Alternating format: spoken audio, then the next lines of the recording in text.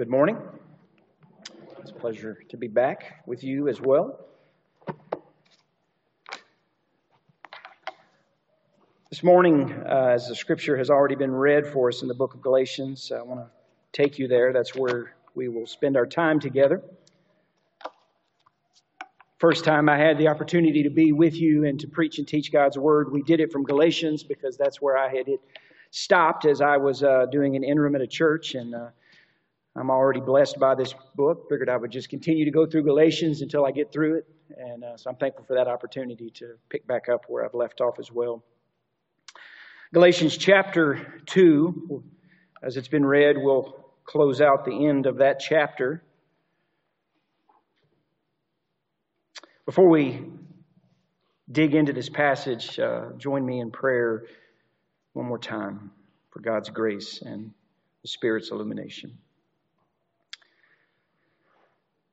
Father, we are so dependent upon you for everything. Our life, our breath, our salvation. We're grateful that you are our great shepherd and that you are intimately not only acquainted with our ways, but intimately involved in our life. You are the sovereign God, and we rejoice in that this morning. My prayer this morning, Father, is that I might be given grace to preach the unfathomable riches of your Son.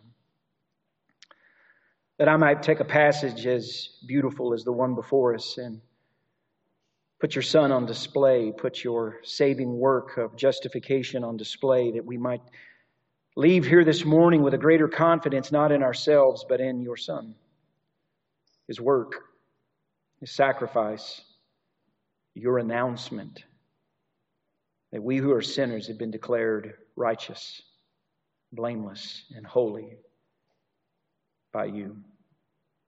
So may you give grace, Father, to the speaker, that these words today might be your words, that these words today might be used to pierce hearts and to soften hearts and to renew minds, and that sinners who don't know you, those who have not been declared by you as holy and righteous and just, may this morning, by the moving of your Spirit, may their hearts be opened as Lydia's heart was opened to the preaching of Paul, that they might receive the blessing of salvation, the blessing of forgiveness through faith in Christ and in Christ alone. Give us much grace, we pray, for our hour together. In Christ's name we ask. Amen. You've probably heard the children's rhyme, "Sticks and stones may break my bones, but words will never hurt me." That little rhyme, that little saying was there to help children as they encounter bullies, as they encounter people who give verbal attacks against them. The truth of the matter is that what people think and say about us does hurt us. It wounds us at times, causes great pain, and has a tremendous impact on our lives. And though it shouldn't, it bothers us. Well, this morning, as we look at this section of Scripture inspired by the Holy Spirit, we're faced with a reality in our lives that what people do say about us and what people say to us at times can easily keep us up at night. And it's even easier for us to not give much thought to what the Lord has said, what the Lord has announced, what the Lord has declared about us. We at times put more weight, more stock in what other people say than in what God Himself has said about us. And so this morning in our time together, I want to unpack the realities of this text, and I want to unpack this truth that the justification of a sinner by the declaration of God is the most important thing that can ever be said about you. It's the most controversial belief in all of religion, and it is the most radical experience that could ever happen in your life. Justification. God declaring, God announcing, God making known that you who were once far off have now been brought near by the blood of Christ. A.W. Tozer, in his great book, The Knowledge of the Holy, has said that what comes into your mind when you think about God is the most important thing about us. I think we could also say this morning that what comes into God's mind when He thinks about us is also important. We don't think about it that often, but the reality is what God thinks about us is extremely important because it will determine and reveal where it is that we will spend all of eternity. If God has declared us righteous, if God has declared us blameless, if God has declared us as never knowing Him and being told that we are to depart forever into darkness and separation from Him. This is about God's announcement, God's proclamation that we are in a right relationship with Him. We cannot underestimate the importance of the doctrine of justification. Martin Luther and the Reformers spoke of it as the article upon which the church stands or falls. It is the gospel. It is God declaring us and making us holy in Christ. And so this morning, I want to remind you of this judicial declaration of you being right in His sight if you put your faith in His Son. The heavenly announcement that all is well between you and a holy God. The proclamation that you're not guilty of breaking God's law because He sees you now in Christ as being perfectly righteous. That though we deserve hell, that though we stand condemned as sinners, God has declared us no longer being under condemnation. The Bible again and again speaks of this justification. It speaks of this right standing with God through faith in Christ and Christ alone. Romans chapter 3 is another one of those great passages we could spend a lot of time on as Paul talks in verses 21 through the end of that chapter about the justification which comes by faith. And he reminds us that we have all sinned, verse 23, and fallen short of the glory of God, being justified as a gift by His grace through the redemption which is in Christ Jesus, whom God displayed publicly as a propitiation in His blood through faith that was to demonstrate His righteousness, because in the forbearance of God He passed over the sins previously committed.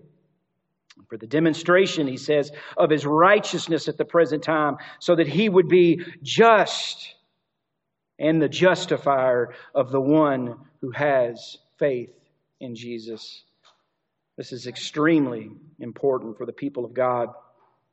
I think even back to wonderful passages like in Isaiah 53, the suffering servant of our Lord Jesus Christ, verse 11, as a result of the anguish of His soul, He'll see it and be satisfied, and by His knowledge, the righteous one, my servant, will justify the many and will bear their iniquities. You see it all over the pages of Scripture, Old Testament, New Testament, of God declaring sinners who trust in Him as being right in His sight because of their faith in Him. And so this morning, as we look back at Galatians chapter 2 and close this chapter out, I want to look at it this morning kind of from three movements that are naturally broken up through the text. We're going to look at it from the hypocrisy of a saint. We're going to look at it, the justification of a sinner, and close it out with the life of the Savior. And we could more specifically say the life of the Savior in the life of a believer. Very important for us. The first thing that I want you to see this morning is the hypocrisy of a saint. The hypocrisy of a saint. Verses 11 through 14. I'll be reading from the New American Standard. Verses 11 through 14. But when Cephas came to Antioch, I opposed him to his face, because he stood condemned. For prior to the coming of certain men from James, he used to eat with the Gentiles. And when they came, he began to withdraw and hold himself aloof, fearing the party of the circumcision. The rest of the Jews joined him in hypocrisy, with the result that even Barnabas was carried away by their hypocrisy. But when I saw that they were not straightforward about the truth of the gospel, I said to Cephas in the presence of all, if you, being a Jew, live like the Gentiles and not like the Jews, how is it that you compel the Gentiles to live like Jews? You can tell from just a surface reading of this that this is a very dramatic portion of Scripture where Paul, an apostle, called of God, separated to the gospel, is confronting Peter, the chief apostle, one of the men who walked with the Lord Jesus Christ and was seen as one of the pillars in the early church. He confronts him. He confronts his hypocrisy. And he defends the gospel of grace, not from wolves, not from attack from wolves, but rather from sheep from the inside. And more than sheep, a shepherd, a pastor, and more than that, an apostle. And he doesn't even do it behind closed doors. He does it not behind his back, but to his face, and not behind closed doors, but with all those there present, because his sin was present in public, and he addressed it publicly and dealt with it because he saw the gospel. He saw the justification of God by faith in Christ under attack, and he moves in to deal with it and to address it. Peter had gone to visit Paul there in Antioch, and while he was there, he was enjoying the fruits of the gospel. He was enjoying something that for a long time Jews were forbidden to do, and that was Gentile fellowship. And not only Gentile fellowship, but Gentile cuisine. Getting to enjoy the foods of the Gentiles, once that were forbidden to the people of God.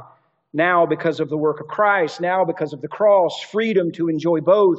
And Peter was enjoying this fruit that was once considered unclean to do so. If you remember in the teachings of Jesus in Matthew chapter 7, where Jesus talks about it's not what goes into the mouth that makes you unholy, it's what comes out of your mouth. And it speaks of the heart, and it speaks of the evil that's within us. And in that passage, he specifically says, Jesus saying what he said, declared all foods clean. We know through the sacrifice of Christ that his atoning death brought with it a complete fulfillment to God's law. And even in the lesson that was given to Peter in Acts chapter 10, where Peter goes up on the roof to pray, falls into a trance, the Lord reveals by lowering the sheet with the animals and says, Peter, kill and eat. And Peter says, I've never eaten anything unclean. And God reminds him, God tells him, God teaches him, what I have cleansed, don't call that which is unholy. God was specifically working in Peter's life to help him with something that was no doubt difficult. And as we see this, Paul addresses him, opposes him to his face because he stood condemned. Because in verse 12, as these Jewish legalists or Judaizers or these people that were still the false brethren, whoever they may have been that had come in, excuse me, they began to withdraw. Speaking of a strategic military withdrawal, he backed out, he retreated when he saw them because he was fearful of the party of the circumcision. We know from what he did here, it offered a devastating blow to what Paul had been teaching. He alienated his new Gentile brothers. I mean, can imagine seeing Peter there enjoying this Gentile fellowship. The circumcision party comes in, and Peter gets up out of fear and leaves his Gentile brothers, alienates them, cuts them off. He also influenced the other Gentile brothers who were believers. For it even said in verse 13 that the rest of the Jews joined him in hypocrisy. And if that wasn't enough, Paul's right-hand man Barnabas also got carried away and swept away by their hypocrisy in verse 13. The influence of this apostle, the influence of this shepherd, the influence of this great man of God who wrote Holy Scripture is very influential, and we see the impact of it here. For he says in verse 14 that when I saw they were not straightforward about the truth of the gospel, literally, we can get our word orthopedic from. It's the idea of ortho being straight and pedeo, which speaks of the foot. When he saw that they were not walking straight, when they were not walking rightly, he addressed it. They were not straightforward about the truth of the gospel, and he said to them all, in the presence of all, if you being a Jew, live like a Gentile and not like a Jew, how is it that you can compel them to live like you? How could you do that? They had veered off and entered the ditch theologically. By the grace of God, God uses Paul to bring them back. Because what he was declaring when he did that was that you still had to be under Jewish dietary laws in order to be right with God. Again, undermining the work of the gospel, undermining the work of justification by faith. So we see the hypocrisy this morning of a dear saint. Before we move on, let me just remind you of a few encouraging points. Number one, the greatest of saints can also sin. Even our greatest heroes, people we hold in high esteem, pastors, teachers, theologians, even the most godly of saints, they sin. They stumble. One of my great heroes, Dr. Martin Lloyd-Jones, reminded people that that's just what he was a forgiven sinner. The greatest of God's saints sin. I also see great grace in this passage. Great grace because we see the Lord at work in Peter's life to get those remaining blind spots out of his life, those remaining points of weakness, those things that might impede him from being useful. The Lord doesn't just leave him where he's at, but weans him away from these old Jewish habits that were no doubt hard to break. It's a great act of grace. And the Lord does it in our lives as well, doesn't He? That He who began a good work in you and I, He will finish it. He will complete it. Though we fight, though we resist, though we're lazy, our God has promised to do this. And I think Peter gets the lesson. This book of Galatians being written before Peter penned his letter. In 1 Peter 2:1, when he calls us, he says, put aside all hypocrisy. Peter says, put aside all hypocrisy and receive the word implanted which is able to save your souls. He recognized the need to cast off and put off all hypocrisy. Secondly, the justification of a sinner. The justification of the sinner. This is the theological thrust of this text. Verse 16, he says, nevertheless, or backing up to verse 15, we are Jews by nature and not sinners from among the Gentiles. Nevertheless, we are God's people. We are the Hebrew nation. We are the Jewish people. We were given a law. We of all people know what it is to live by the law, not the Gentiles who were considered sinners and seen as not being in that relationship with the Lord. Nevertheless, knowing that a man is not justified by the works of the law, but through faith in Christ Jesus. Even we have believed in Christ Jesus, so that we may be justified by faith in Christ and not by the works of the law. Since by the works of the law, no flesh will be justified. This is probably one of the most important theological statements in all of Holy Scripture, that salvation is by grace, through faith in Jesus, and it doesn't depend on us. It's not about our walking. It's not about our running. It's not about our efforts. It's not about our godly behavior. It's not about our good outweighing the bad. It's about Christ and the righteousness of Christ given to us by faith from the living God. And I think it's interesting that, and the reason I made that statement of how important it was, because look at how often he repeats it here. In some form or fashion or another, he repeats it 3 times in kind of similar but different ways as he goes through the text. I remember when our children were growing up and we had access to a cul-de-sac. Our children would go out into that cul-de-sac and they would play, and you could hear parents all over from different driveways hollering "car." And all the kids would kind of scatter and run to get out of the road so the car could come through. And we had to teach them at a very early age that I should only have to tell you one time. Because if we have to tell you a second time or a third time to get out of the road, it may be too late. And we had to coach them and teach them that they needed to respond to our commands right away. First time. It was that important. Paul gives great grace here. And in 3 separate occasions gives a thrice holy repeat of this great truth of justification by faith. He says it the first time, nevertheless, not knowing that a man is not, in the negative, justified by the works of the law, but through faith in Christ Jesus. That's how a man is justified. Not by the works of the law, but through faith in Christ. He says it a different way. Even we have believed in Christ Jesus so that we may be justified by faith in Christ and not by the works of the law. And now a third time, he really drives it home to show the absolute impossibility of being justified any other way, since by the works of the law, no flesh will be justified. No flesh will ever be justified in any other way than faith in Christ. The justification of a sinner.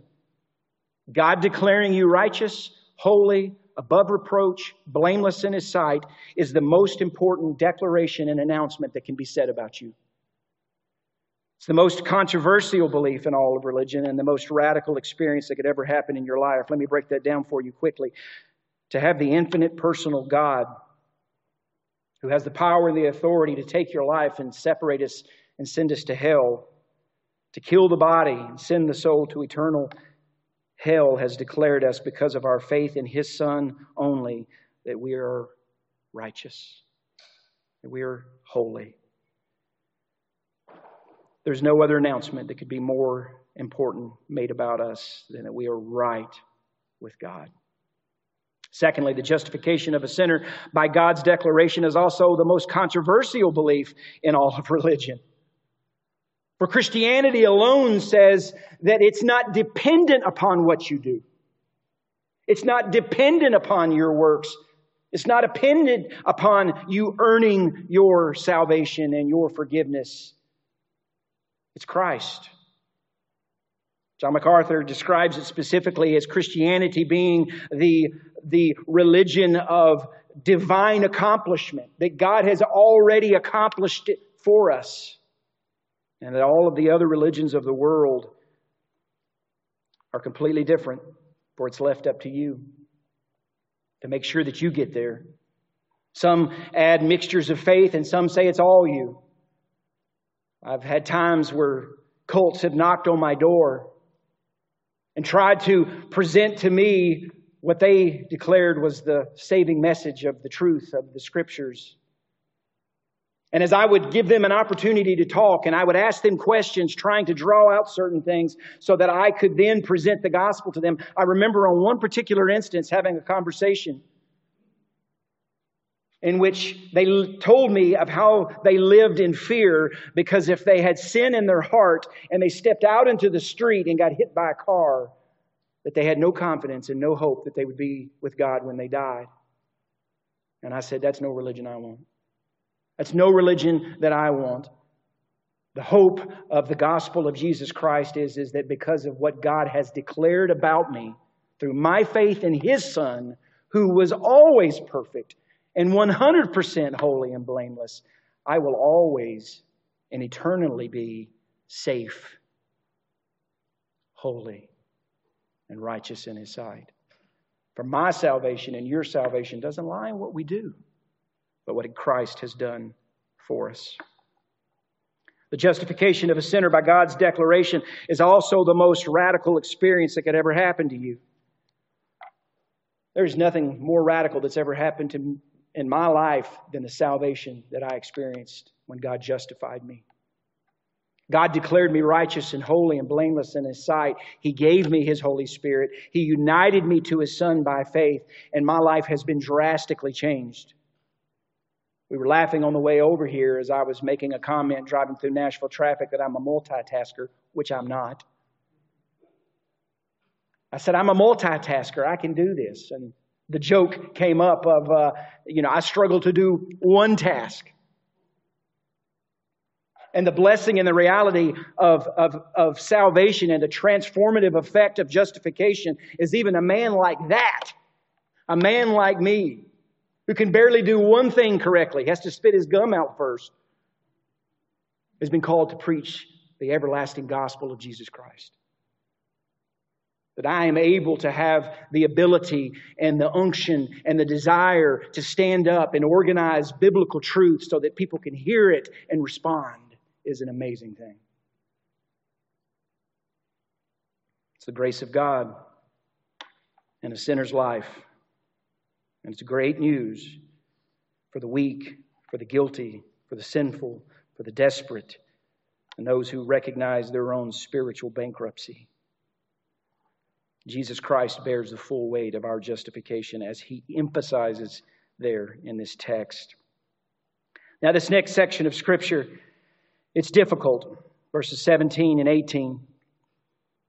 R.C. Sproul said this portion of the letter to the Galatians is not an easy one to expound. In fact, it's difficult and weighty. The great theologian and commentator Albert Barnes said the connection here is not very clear, and the sense of the verse is somewhat obscure. And even the great scholar William Hendrickson said of this difficult passage, there are many interpretations. This is one of those passages as an interpreter, as a Bible student, as a pastor, you have to figure out where you fall. You have to say, okay, this is what all my heroes have said. This is what all the godly teachers and expositors have said. But what is it that I am convinced? And I'm going to give you what I believe to me to be the most contextual to what's happening in this passage. Because he says in verse 17, but if while seeking to be justified in Christ, we ourselves have also been found sinners, is Christ then a minister of sin? May it never be. Let me say it again, just so you catch the difficulty that we're faced here. But if while seeking to be justified in Christ, that is, God declaring us righteous, announcing we're holy, that we're all forgiven, that we're not sinners, we ourselves have also been found sinners. That's kind of a confusing way to word something. And I won't lie to you, I struggled with this. I grieved over this. I prayed about this. And I believe the Lord is gracious to provide me something that brought comfort to me. The point that I think he's saying is this, is that if while seeking to be justified in Christ, and that's what they were doing, that's what Paul was doing, that's what Paul was teaching, that's what Orthodox Christians do and teach, we are those who seek to be justified in Christ. Okay? We ourselves have also been found sinners. The reality is that if we are in that first group, if we're in that group that is seeking to be justified in Christ, the false teachers, the Judaizers, the false circumcision, the legalist will say you're a sinner. Because you also need to be following with circumcision and dietary rules and laws and not hanging out with Gentiles and not eating their food and all of these different laws and rules. Basically, in God's sight, you'll seek to be righteous if you seek to be justified in Christ. But in man's sight, they will declare you a sinner. And then he said, is Christ then a minister of sin? Can we put this blame on Jesus because he's the one who's declared all foods clean? He's the one that spoke of the mystery of the gospel that also included that God had invited the Gentiles into this salvation. Should we just blame him? May it never be. And he speaks of this, if I rebuild what I once destroyed, if I rebuild a salvation based on keeping the law, he says, then I prove myself to be a transgressor indeed. It makes sense to me. I can follow that. If we go back to trying to establish salvation by law, by keeping it, we're guilty of trying to rebuild a system that does not save and is not the gospel. And will indeed reveal us to be transgressors, because salvation, as Paul has already stated, is not by works. It's through faith. Lastly, the life of the Savior, or the life of a believer, or the life of the Savior in the life of a believer. As we finish this text out, I want to draw your attention to what the emphasis seems to be here. He speaks in verse 9 of, through the law I died to the law so that I might what? Live to God. Verse 20, I've been crucified with Christ. It's no longer I who live, but Christ who lives in me. And the life which I now live in the flesh, I live by faith in the Son of God who loved me and gave himself up for me. This passage of Scripture, to me, is phenomenal. It's one of those passages that we embroider it on cross-stitch and put it on walls and frame it in pictures. It's one of those passages that just stands out in bold in and of itself. It's not more inspired than any other passage of Scripture, for all of God's Word is inspired, but it just kind of makes itself highlighted as we read it, and it jumps out at us and grabs a hold of us and really deserves a sermon and message all on its own. But he speaks about life here. He even speaks about death through dying to the law and being crucified with Christ. Martin Luther said this seems to be an extraordinary definition, that to live to the law is to die to God, and to die to the law is to live to God. He said these two propositions are quite contrary to reason, and therefore no clever philosopher and no law worker can understand them. But we do well to understand the true meaning of them. Those who live to the law, that is, who seek to be justified by obeying the law, are dead and condemned. The law cannot justify and save them, but accuses, terrifies, and kills them. Therefore, if you want to live to God, you must die to the law. But if you want to live to the law, you will die to God. To live to God is to be justified by grace through faith for Christ's sake without the law. You can try to earn God's favor and be united to His Son, but it just will not work. Romans chapter 7, Paul highlights this, that our union with Christ has brought this death to the law. Verse 4. Therefore, my brethren, you were made to die to the law. How? He tells us, through the body of Christ. So that you might be what? Joined and united to another, to Him who was raised from the dead, in order that we might bear fruit to God. For while we were in the flesh, the sinful passions which were aroused by the law were at work in the members of our body to bear fruit for death. But now we have been released from the law, released from it, having died to that by which we were bound, so that we serve in the newness of the Spirit and not in the oldness of the letter. When Christ enters our life, God stops seeing us as a sinner, and He sees us as He sees His Son. And He loves us as He loves His Son. What a union. What a privilege. And think of what He says here. I've been crucified with Him. My sins were present at the cross. Your sins were present at the cross. So that when Christ was atoning for sin, our sins were there, being punished. God made Him who knew no sin to be sin on our behalf, so that the righteousness of God in Him would be upon us. I've been crucified with Christ. He says, it's no longer I who live. There is a greater life within you. Think of the reality of that. There's a greater life within you, living, functioning.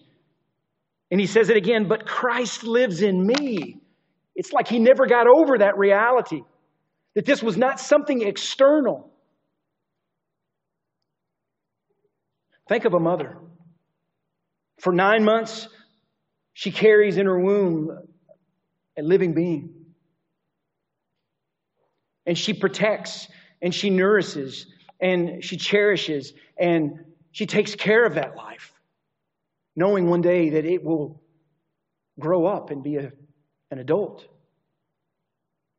I remember with our first child, Reese, as she would be laying in bed in the middle of the night, I would wake up and I would just reach over and just rub her belly, and he would just come alive, wake her up. It was a living being in her body. But as that child came to its fruition, and he came out and he grew. He grew up. He was an adult. That's got to be an amazing experience to go through as a human being. But in this passage, Paul says, you want to know what's really awesome? Is that the living and holy God, the judge of the living and the dead, the one who created the world, the universe, and all that's in it, lives in His Son, in you, by faith.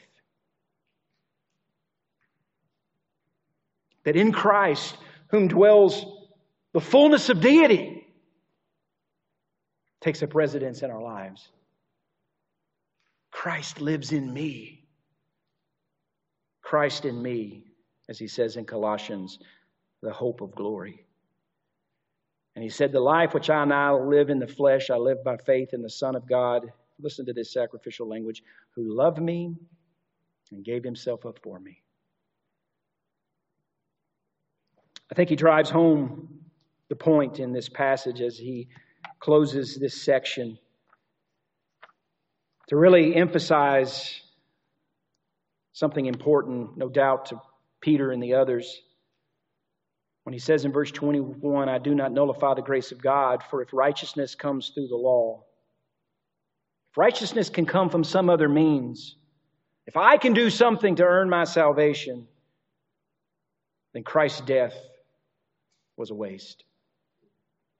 Christ died needlessly. And I think it was statements like that, inspired of the Holy Spirit, that no doubt pained people's hearts who failed to recognize, who forgot, had a lapse of reason and forgot about Christ. That His life and death was lived and died, and He was raised from the dead so that we could be justified by faith. Is that good news to you? I hope it is. I pray it is. I pray that God, if it's grown dull to you, has rekindled this morning a desire to appreciate and value highly the life and death and righteousness of Christ, and that you can just rest. That someone has done it for you. Isn't that what Jesus said? Come to me, all you who labor and are heavy laden, and I'll give you rest. Don't you want that? So many people try so hard to be a good person and to do enough good things to somehow earn God's love and favor. And Paul's already told us it's impossible. Because God is holy and you are not. But God has remedied that when He sent Jesus, fully man, fully God, to come, to be born of a virgin, to live under the law, to obey the law perfectly in our place, and to offer up a sacrificial life that God would say, I accept that. And when you put your faith and trust in that, and you are trusting that to make you right with God, God will declare, God will announce the most important thing that could ever be said about you on this earth, that you are justified. You don't justify yourself. You're justified by God through faith in His Son. Let's pray. Father, how blessed we are to know You. How blessed we are to have Your Word. How blessed we are to know that what we need most, which is forgiveness and salvation and help, was fixed and remedied when You sent Christ into this world. The life that He lived was perfect. The death that He offered was perfect. We needed a high priest who was exalted above the heavens, who was holy and blameless, and we have Him in Jesus. Thank You for the gift of Christ, not only being crucified with us and us with Him, but taking up residence in our lives. What an encouragement this is. And my prayer this morning, Father, is for the people of God, that you might rekindle a passion and an appreciation for this in their lives. But also those who are here this morning and who are not in a right standing with you, who because of their sin and lack of faith, they stand condemned. And if they were to die, they would be separated from you from all eternity. May you in great grace move upon them. Give them full knowledge and understanding of the things that have been said this morning. May they agree with them in their heart. May they believe in their heart and confess with their mouth. And may you save them as they trust your Son and your Son only. It's Him we worship. It's Him we are thankful for. It's Him we are satisfied with. It's Him we praise. It's Him we honor this morning.